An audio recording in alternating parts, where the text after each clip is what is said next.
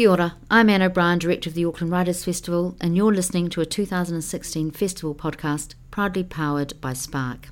The transcendent, unclassifiable novel The Book of Strange New Things is award-winning Michelle Faber's 8th and declared last novel. A pastor is sent to a far-off planet with the job description Minister, Christian, to Indigenous population. It's a dystopian tale of love and faith that reviewers have observed is intent on making us kinder. This profound writer talks about what it is to be human in conversation with Paula Morris. We hope you enjoy this session. So Michelle Faber, to my left, has been described as a novelist who is incapable of writing any two books alike. Oh, I should say I'm Paula Morris, by the way, sorry. It's thrown me off completely, sorry. So though he said he never saw writing as a career, he is the author of a number of inventive, illuminating and shape-shifting books, including story collections, novellas and novels. His first novel, Under the Skin, which I'm sure many of you have read, is an alien thriller about the abduction of male hitchhikers in Scotland and the horror that awaits them. I think Gloria Steinem would approve, do you not think? The Fire Gospel, reinvents the Prometheus myth and follows an egomaniacal author, not at all based on this one, who tangles with Muslim fundamentalists. And his best-selling epic, The Crimson Petal and the White, explores in visceral details a stunningly reimagined Victorian London. The author has described this as a book about child abuse and sexual politics. His most recent novel, The Book of Strange New Things, which you can see sort of upside down here, is a journey into the darkness of space that explores both a dystopian near future and the eternal truths of a love between two people. A Christian minister named Peter is sent to a remote planet called Oasis to serve as a missionary to the natives, where he writes letters to the wife he misses intensely, a wife who's been left behind in a world of war, famine, weather freak accidents, etc. She's at terrible risk. It's the saddest book I've ever written, he said. That's really what I wanted. I wanted it to be the saddest book you'd ever written. So now he's stopped reading his book, and now he's chipping into my introduction. Yeah. All right, just give me one more minute. So Eva, his wife and muse, if I may call her that, died in 2014, but through her final illness remained a vital and encouraging force in his life, urging him to finish The Book of Strange New Things. The New York Times, by the way, has described the novel as an interstellar domestic drama, a wrenching tale of mortality, human frailty, and the unbreachable distance between a couple, as well as an elegy to Eva. And out of that endless, profound sadness of losing Eva, after 26 years ago has emerged a new book, this time a collection of poems, Undying, that will be published later this year, and hopefully Michelle will read us some today. So please welcome to Auckland, Michelle Faber.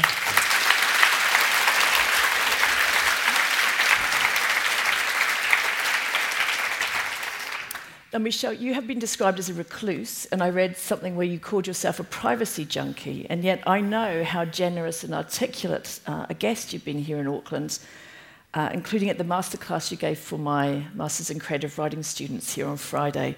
So you're not really a recluse, are you? I am. It's just that there are two factors in play here. There's the fact that I was privileged to be with Eva for 26 years, and she did socialize me more. She taught me to trust people more. And I think what exhausts recluses about hanging out with other people is a mistrust that they're sort of draining energy from you and you need to get away and sort of recover. And I don't have that sort of mechanistic negative view of other people anymore. So it is easier for me now to hang out with other people. And I find that if a situation is very superficial, if you start talking to someone sincerely, usually they're up for it. And even though there's all sorts of superficial bullshit going on in the background, you can have a real human connection with someone, and that's great. The other thing that's in play is that when an author comes to a literary festival, I think they should be really there. And I really don't approve of authors who go to festivals because it's good for the CV or they've got a book to promote or something, but they really don't want to be there for those people. So when I do agree to do something and to come out, then I feel that part of the deal is that I'm actually there in that room with those people, and it means something. I think everyone's glad to hear that. Do you mind if we talk a little bit about your own beginnings? So you were born in the Netherlands and came to Australia when you were 7, is that right, with your mother and father? But there's a lot of trauma associated with your childhood. You left behind a half-brother and sister in the Netherlands. Yeah. I've since re-established contact with my brother. He's great. I met my sister for the first time last year, and she's 69 now. So there was a lot of separation there, created by my parents' dysfunctional previous relationships. So your mother tongue is Dutch, but obviously as soon as you moved to Australia, was that the point at which you learned English? Yeah, apparently I ran home from school and said to my parents I was never going back to that school because they spoke a foreign language and didn't speak Dutch. But then I learned English and perhaps learned it a little better than I really needed to in order to get by, and then, started writing novels. Very quickly after that, I was writing novels already when I was about 11. Fantastic. So, if you haven't read the novels, you wouldn't say that if you'd read them. So you spoke Dutch at home? Yes, yeah. I have good conversational Dutch, but there's a real ceiling to it because my parents were not readers, and there's a whole sort of level of vocab that I was never ever going to be exposed to. So I speak Dutch like a bright 7-year-old, I guess. So if they weren't readers, how did they feel when you were starting to write so avidly? Well, my mother managed to figure out that my books had, the word fuck and shit and so on in it, and she thought that was terrible.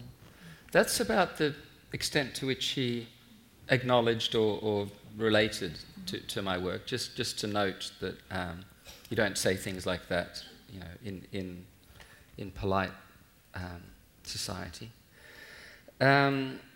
I think the fact that I became well known and that one of my books was a bestseller was a status thing for her. She was able to say to people that, in the same way that when I was a nurse, I worked as a nurse for many years, and my mother said that I was studying to be a doctor because I think she felt that nurse just didn't cut it. Yeah. Your childhood was very Calvinist, I've read somewhere. Is that how you would describe it? No, because I'm not really that sure what Calvinist means. My parents shopped around for a religion that was similar to the Hervormde Kerk, the Dutch Reformed Church, and they eventually ended up Baptists. So most of my religious upbringing was within the Baptist church. I ran the library, the church library. But then I lost my faith when I was about 11 or 12. Have you still lost your faith? Because religion does play an important role in more than one of your books. It does. It's very easy for intelligent, intellectual authors to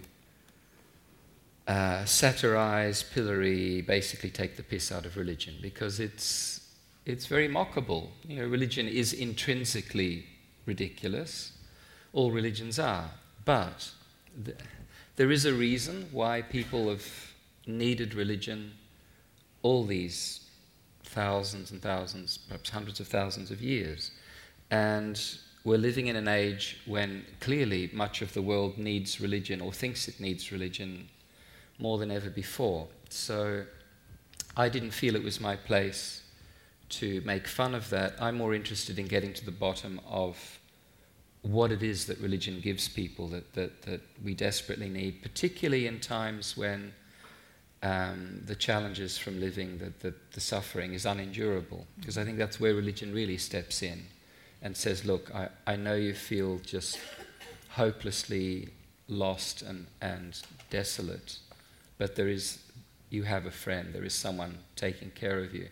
And the value of that in people's lives, given the extremity of suffering that's out there. I mean, people in this room, statistically, there's going to be people here who are dealing with just unendurable grief and suffering and nightmare.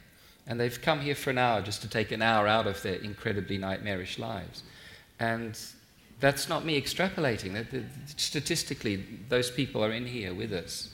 And if religion can help those people through, then there is something of value in there. And that's what I'm trying to get at. Mm-hmm. Even though I myself can't believe, I'm trying to honor that in a book like The Book of Strange New Things. Mm-hmm. Do you mind if we talk just a little bit about the beginnings of your writing life with the crimson petal and the white, which I was jokingly referring to in the green room as the scarlet letter and the black, and now, of course, my mind is completely confused. I've never read that. It's one of the many classics of literature that everyone assumes I've read. The Scarlet Letter? Read. No. Who's read the Scarlet Letter in here? It's okay, isn't it? It's not the crimson petal and the white, let me tell you. Okay. Yeah. No, you began writing that at the University of Melbourne. You were a university student. You embarked on this massive thing that took you more than 20 years to finish, but you were doing other things in the meantime. Right. As you said, you were a nurse. You worked at various menial jobs as well when you first graduated. Why did you start writing that novel as such a young man? There were a number of reasons. I had started lots and lots of novels and written 50 pages, 100 pages, 150 pages of them and got stuck.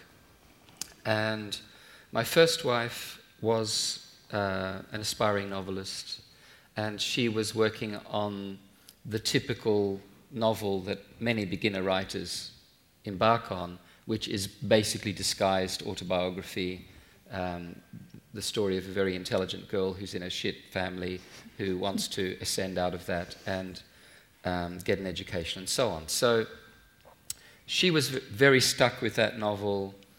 I had a number of these abortive novels, and I thought, well, there must be a way of actually finishing a novel. And I thought, well, maybe I need structure, because she and I both would start novels in a blaze of enthusiasm and then sort of run out of steam. So I thought, well, perhaps you should actually build the thing properly.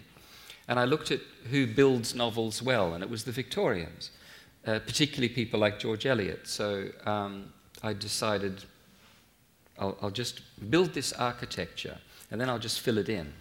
So there's that reason. Also, I wanted to write about nurture and families and people looking for parents and not having parents or not having proper parents. And that took me into regions of the patriarchy, feminism, all that. And 1875 was just such a marvelous year for all that, with the first wave of feminism, when all these questions were really hot and new. And also the Origin of Species came out around about that time, so Death of God. It just seemed such a potent and fresh context to look at those questions in. And at the time, I was also reading lots of Victorian novels and enjoying them, so I thought, well, I'll have a go at that. So all that sort of threesome of reasons made that particular novel a Victorian. And you wrote it longhand, yes? I did. In fact, one of the reasons why I didn't try to get published for about 25 years is that, I had this 800-page book or so. Well, actually, it was only about 600 pages in very tiny writing on foolscap paper. So I didn't really have a grasp of how big this thing was. But even if it had been 600 pages, I would have had to pay a typist to type it up. And there were ads everywhere for typists because they were typing up people's theses. And they charged $1.25 per page. And I could get an LP, a second-hand LP, for $1.25, and I'd have something to play at home. Whereas, paying this person to type just one page of my novel didn't make sense. So I would just write them and put them away. So how did you know that this novel, though, was different from all the ones you tried and put aside? Because you spent a long time writing it as a first novel. I did. Well, first of all, because it was so carefully planned, I knew that all I needed was the stamina to produce the prose, and I'd finish it, it would work. So all I needed was the headspace and the time. And eventually I did have the headspace and the time, and I finished it. But the first version of the novel, how many people here have read The Crimson Petal and the White? Lots. Oh, quite a few. The first version of that, because it was so carefully planned, was quite determined. You know, there was very little room for organic growth in it. And I had already decided when I planned this thing that Sugar would die at the end. The way the book starts, thank you so much.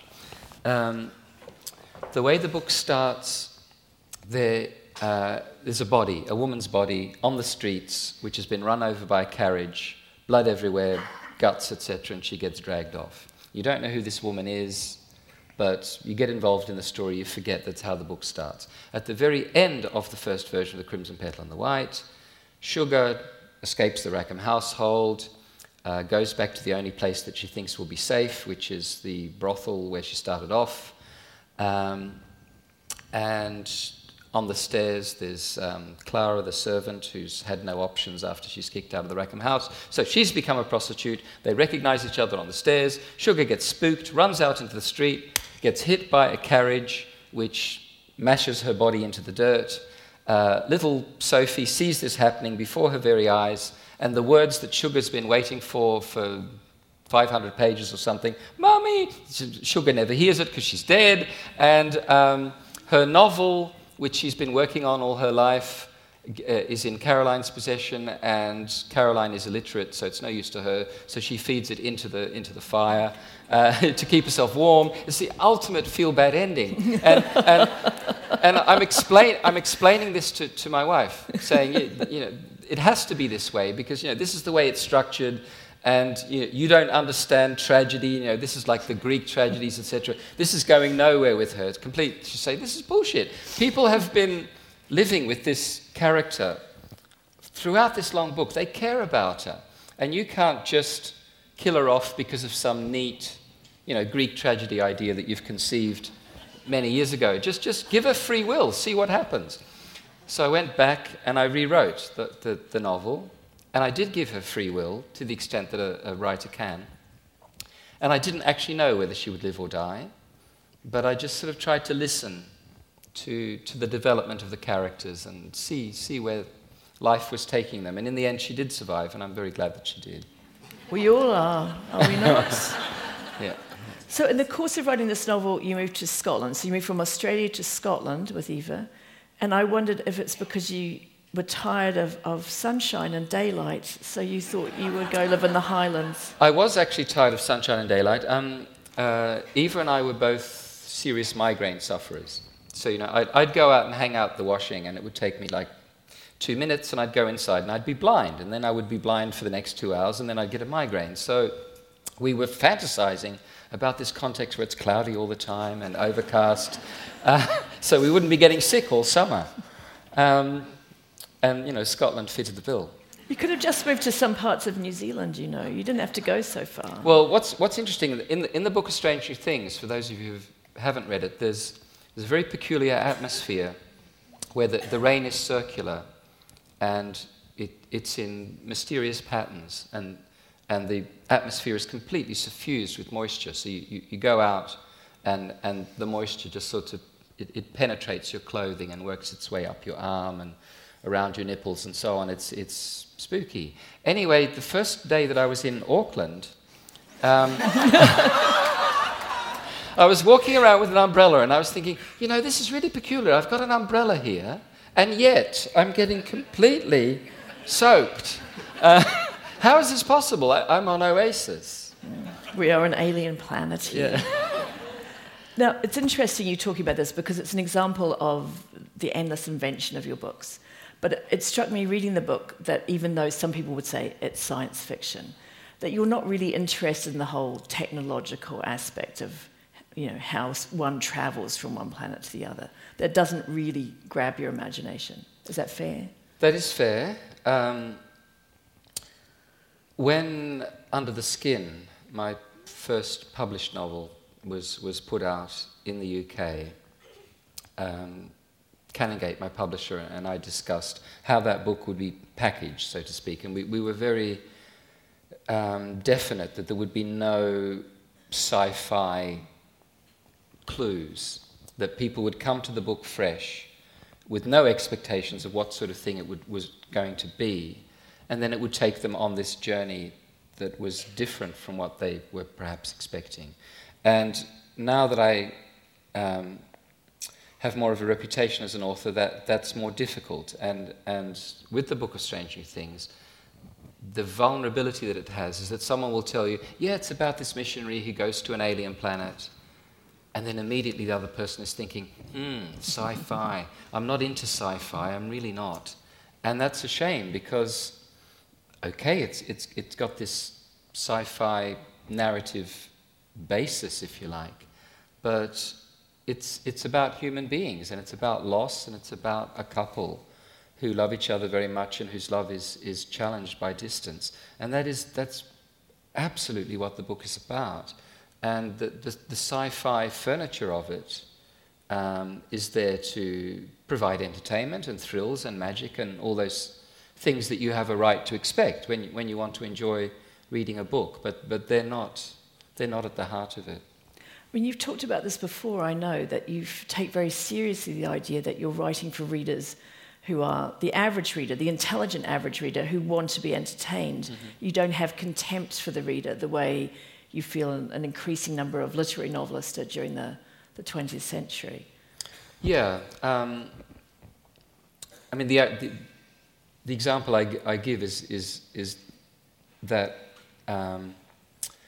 forking in the road, so to speak, that you get around the time of T.S. Eliot and Ezra Pound and Virginia Woolf and so on, people who, at least in some phases of their career, had contempt for the average person because they just weren't bright enough to get it. And I do think there's a risk with literary authors that they will be writing for the admiration of other literary authors, and that people in their desperation for entertainment, for having a good time while they're reading a book, will go to really crappy, exploitative, bestsellery fiction, which will be playing on those needs while giving them very little of substance or enduring value. And, Book of Strange New Things is a very serious book, and it's, in some ways, it is the saddest book ever written in some ways, because it is not just about one kind of loss, it is about all the conceivable kinds of loss, everything that we will lose. Because ultimately we will lose not only elderly loved ones, we will lose our children, we will lose our own bodies. Ultimately we will lose the planet. It's just loss down the line. And it's a very heavy thing to tackle. And I feel that if I'm expecting people to go there and to face up to those things, then somehow, magically, I should be able to find a way of also giving them something that sustains them, consoles them, thrills them, so that they don't regret having read the book. How pointless is that? Someone reading a book and regretting having read it.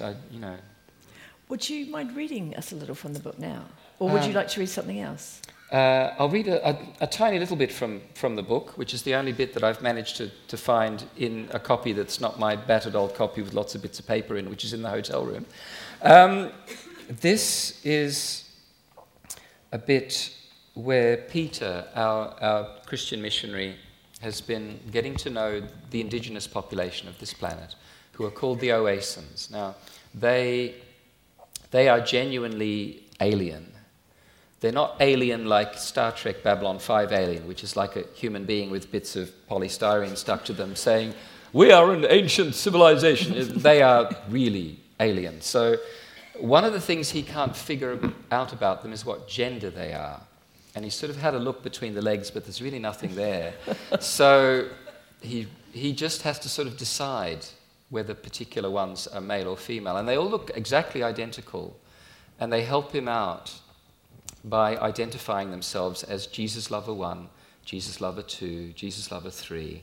And they all wear different coloured robes. So he manages to sort of get a slight system where, the one with the banana yellow robe, that's Jesus Lover 5. And that actually ends up being his favourite oasin. And this is a little encounter between him and her. "Tell me, Jesus Lover 5, said Peter. The person you love who makes you sad, the one who doesn't believe in Jesus, is he your son?" "My lover." "And have you other brothers and sisters?" "One alive, one in the earth." "And your mother and father?" "In the earth." "Do you have children of your own?" "God, please, no." Peter nodded, as if he understood. He knew he was not much the wiser, and that he still had no proof of Lover 5's gender. "Please forgive my stupidity, Jesus Lover 5, but are you male or female?" She didn't reply, only cocked her head to one side. Her facial cleft did not contort. They don't have faces. They've got these shapes which are sort of like fetuses, two fetuses facing each other. And when they make noises, it's as if the little knees of the fetuses rub. He wondered if this meant that she was smarter than Jesus Lover 1 or more guarded. You just told me of your brother. You called him your brother, not your sister. What makes him your brother and not your sister?" She considered this for a few seconds. "God." He tried again. "Are you your brother's brother or your brother's sister?" Again she pondered. "For you, I will name me with the word brother," she said, "because the word sister is very hard to speak."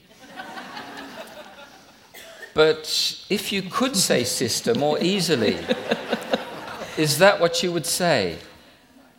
She shifted her posture so that the robe again covered her groin. "I would say nothing."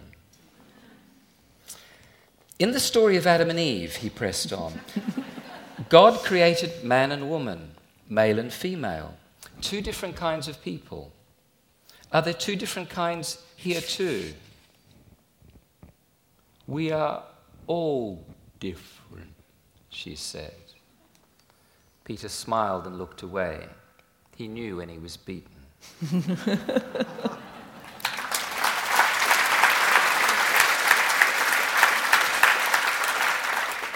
In your acknowledgements to this book, you thank Marvel Comics, and I wonder if you talk about the influence of comics on you and your writing in this book in particular. Well, when I emigrated to Australia from Holland, at the airport at Tullamarine, I was bought a Casper the Friendly Ghost comic.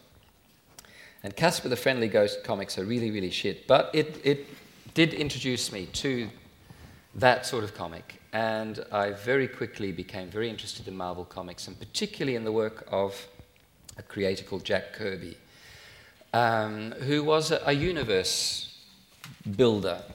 He created basically everything that is on Hollywood movie screens at the moment. Not that he got any credit for it or any money from it, but he was a tremendously fertile imagination and very important to me as a young person. Just this sense of the fertility and the fecundity of the man's imagination. And that kind of sense of wonder I wanted to bring to the books that I'm offering to you to read. I wanted to carry on that sense of stumbling into an exotic world that was just beyond a door that you opened, not realizing what was awaiting you on the other side. And I don't... My relationship with comics is not a sort of postmodern analytical one, although, I have that as well. I still go back to Jack Kirby's comics, and just those images, that imagery is just exciting and lovely. And I hope that for some readers who have read a lot of incredibly dull literary fiction, because there is actually nothing worse than a really, really dull work of literary fiction, that they might get something actually thrilling and fun and exotic, as well as moving and that overused word, heartbreaking, in my work. I don't really want to say this, but it seems like we should address it. You have said this is your last novel. Yeah. Nobody wants to hear that. Have you changed your mind at all about this? Well, Eva certainly didn't want to hear that, and she sort of forbade me from mentioning that in interviews, because I had already decided about 10 years previously how many books I had in me. And when I was writing The Fire Gospel, I knew that was the second last. And when I started hatching the Book of Strange New Things, I knew that was the last. And I discussed that with Eva, and she said, never say never. And she loved me, and she supported me, and she believed in my work. So she felt that there should be more of it. Then when she was diagnosed, which was about 3 chapters into the Book of Strange New Things, the book was changed by that. It became more about the vulnerability of the body, the things that happened to the body as she herself was becoming sicker and sicker. And when I finished the book, and it is clearly such a valedictory book, it's waving compassionate and sort of affectionate goodbye to a lot of things. And she at that point was losing herself and about to die, and I think she got to the point where she was okay with this being the last novel. I'll continue to write. I believe this is the last big novel for grown-ups. I'd quite like to write something for children, for younger readers, something that isn't about, death, faith, sexuality, and so on, but that's just sheer fun, sheer adventure. I'm also working on Eva's unfinished short stories. She wrote a lot, finished very little. So I hope that one day there may be a collection of short stories by Eva and Michelle Faber. And I'm writing a biography of her, not for publication, but for the family, for whoever in the future might be interested in who this woman was. And that's plenty to be getting on with, because I'm 56, and there has never been a male Faber who lived longer than 59. And that's not to say that I'm going to drop dead at 59. I hope to live a great deal longer, but the statistics are not good, and it would be unwise of me to just assume that I'm going to, motor on into my 70s and 80s. I was going to ask you later if you're an idealist, but I won't now. Michelle, would you mind reading us some of the poems from the collection that's coming out later this year? Yeah, it's coming out in July. These little red boots here, by the way, are Eva's red boots, and I've been taking them to various parts of the world where she had never gone, and taking photographs of them in various contexts where I thought she would have been happy. And she really avoided the limelight. She wouldn't have wished to be here on stage. But to be brutally honest, I was scared that if I put the boots somewhere amongst you in the dark, that when the lights came on after the event, the boots would no longer be gone, and I wouldn't be a happy bunny. Michelle, don't worry, you're not in Australia now. Very trustworthy. Right, okay. The collection follows the narrative, if you like, of Eva's illness and her death and my grieving. And some of the poems are very, very confronting, and others are more elegiac and tender. This one from early on in the collection is called His Hands Were Shaking. His hands were shaking. The hematologist who lifted up your dress and took the sample from your spine. Also, he blinks too often. You want to tell him, look, this blinking isn't helping. Either close your eyes or keep them open. It would be nice to think his tremble was distress at causing pain to one so beautiful and in her prime, and not from drink. In time, when these appointments grow routine, you'll pray the secretarial roulette assigns you to a different member of the team.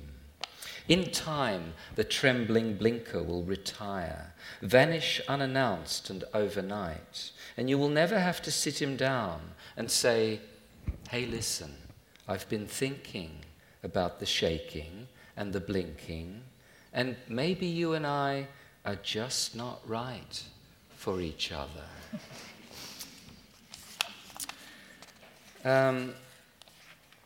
I'm going to read you one of the toughest poems in the collection, and this, I think, will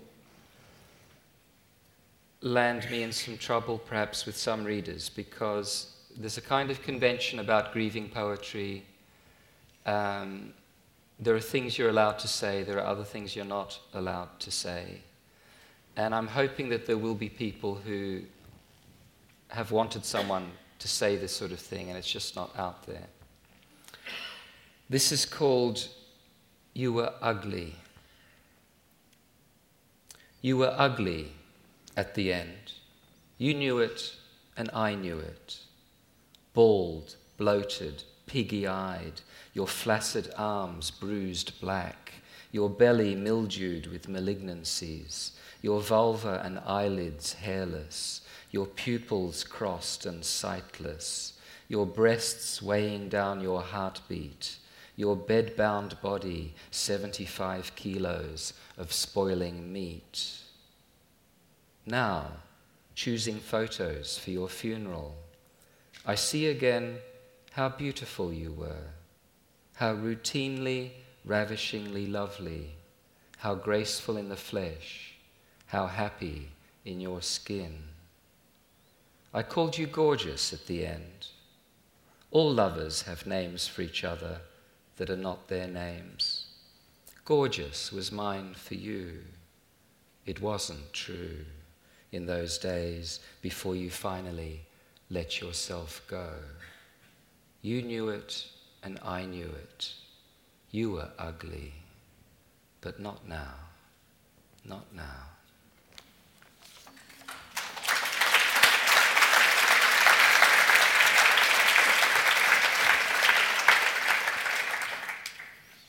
What do you think? Shall we leave it there or one more? One more. Go on. Right. Okay. Well, because the book isn't out, I'll read you the second last poem in the collection. This is called Come to Bed. That last year or so, we seldom slept together. There were 3 of us in our marriage, you, me, and your cancer. I would come and see how the 2 of you were getting on, if you fancied some breakfast after a long night together, some lunch after a lie-in, some supper after dusk, as the curtains were drawing in. Later, still, I would read to you bedtime stories. On bad days, all time was bedtime. Then I would retire to let you fail to sleep. You had your routine, your stash of tissues under the pillow, your unsleeping pills, your immobile phone, your thin white scarf, your thicker pink one, your writing pads, your pens just there, everything in reach but me.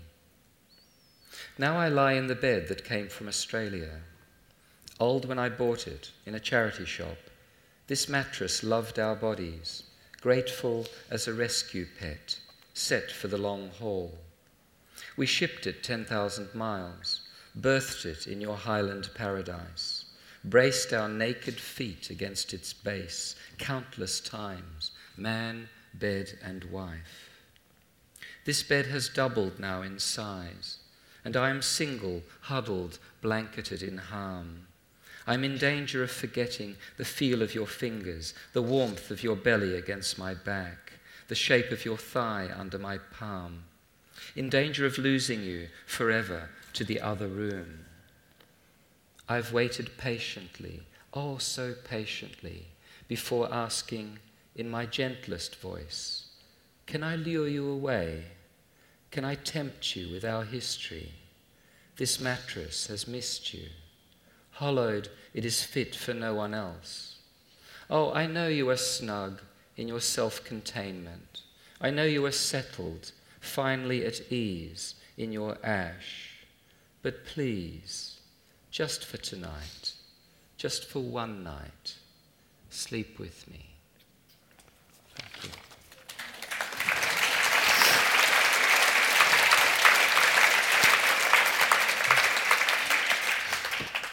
Michelle, I have to say, I think your poems contradict something you said, where you said once, I don't think literature helps. I don't think writing helps anybody or the writer.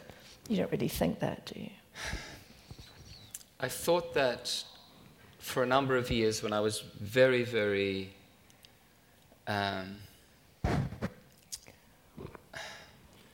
very despondent about Western adventures in Iraq and Afghanistan. And the human race has seen the evidence so many times that in order to fix a very complicated problem, if your solution to that is to go and kill a heap of people and destroy their homes, that's probably going to make things worse rather than better. And we just don't seem to be able to learn that. And I took part in all the anti-war marches and I wrote all the anti-war journalism. And of course, the people who really determine what happens in the world don't care less about people who are going on anti-war marches, and the march of catastrophe goes on. And that made me very, very negative about the role of the writer. And I had this sense that people read books and they think, yes, I'm very moved here, this is life-changing, I will never be the same again. But actually that's just a feeling they're having while they're reading that particular book. It's like a kind of emotional wankery, and that when it actually comes to how they behave, how they relate to other people, how they vote, literature makes no difference. That's the place that I was in. And that made me want to withdraw and all that. Where I am at now, there's a lot of horrible, superficial, flippant entertainment out there. And I think that if a decent, intelligent person who's very upset about the state of the world can feel even for an hour while reading a work of fiction or by reading poems that they're not alone, that there's someone else out there who grieves with them or who's equally upset at the evils of those who rule us, then that is of value. In global terms, it's a very small value because it doesn't make any difference to how things turn out. But for that individual on that afternoon, at least they feel there's a connection between them and another soul. And maybe if that's all that literature can achieve, maybe that's enough. Maybe that's worthwhile enough.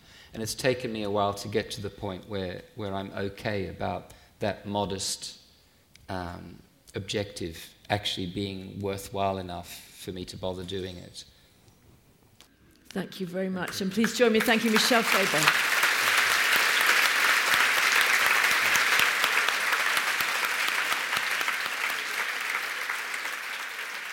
Our 2016 Auckland Writers' Festival podcast series is proudly powered by Spark. You can find a range of other talks, interviews and discussions on iTunes, on SoundCloud or on our website writersfestival.co.nz.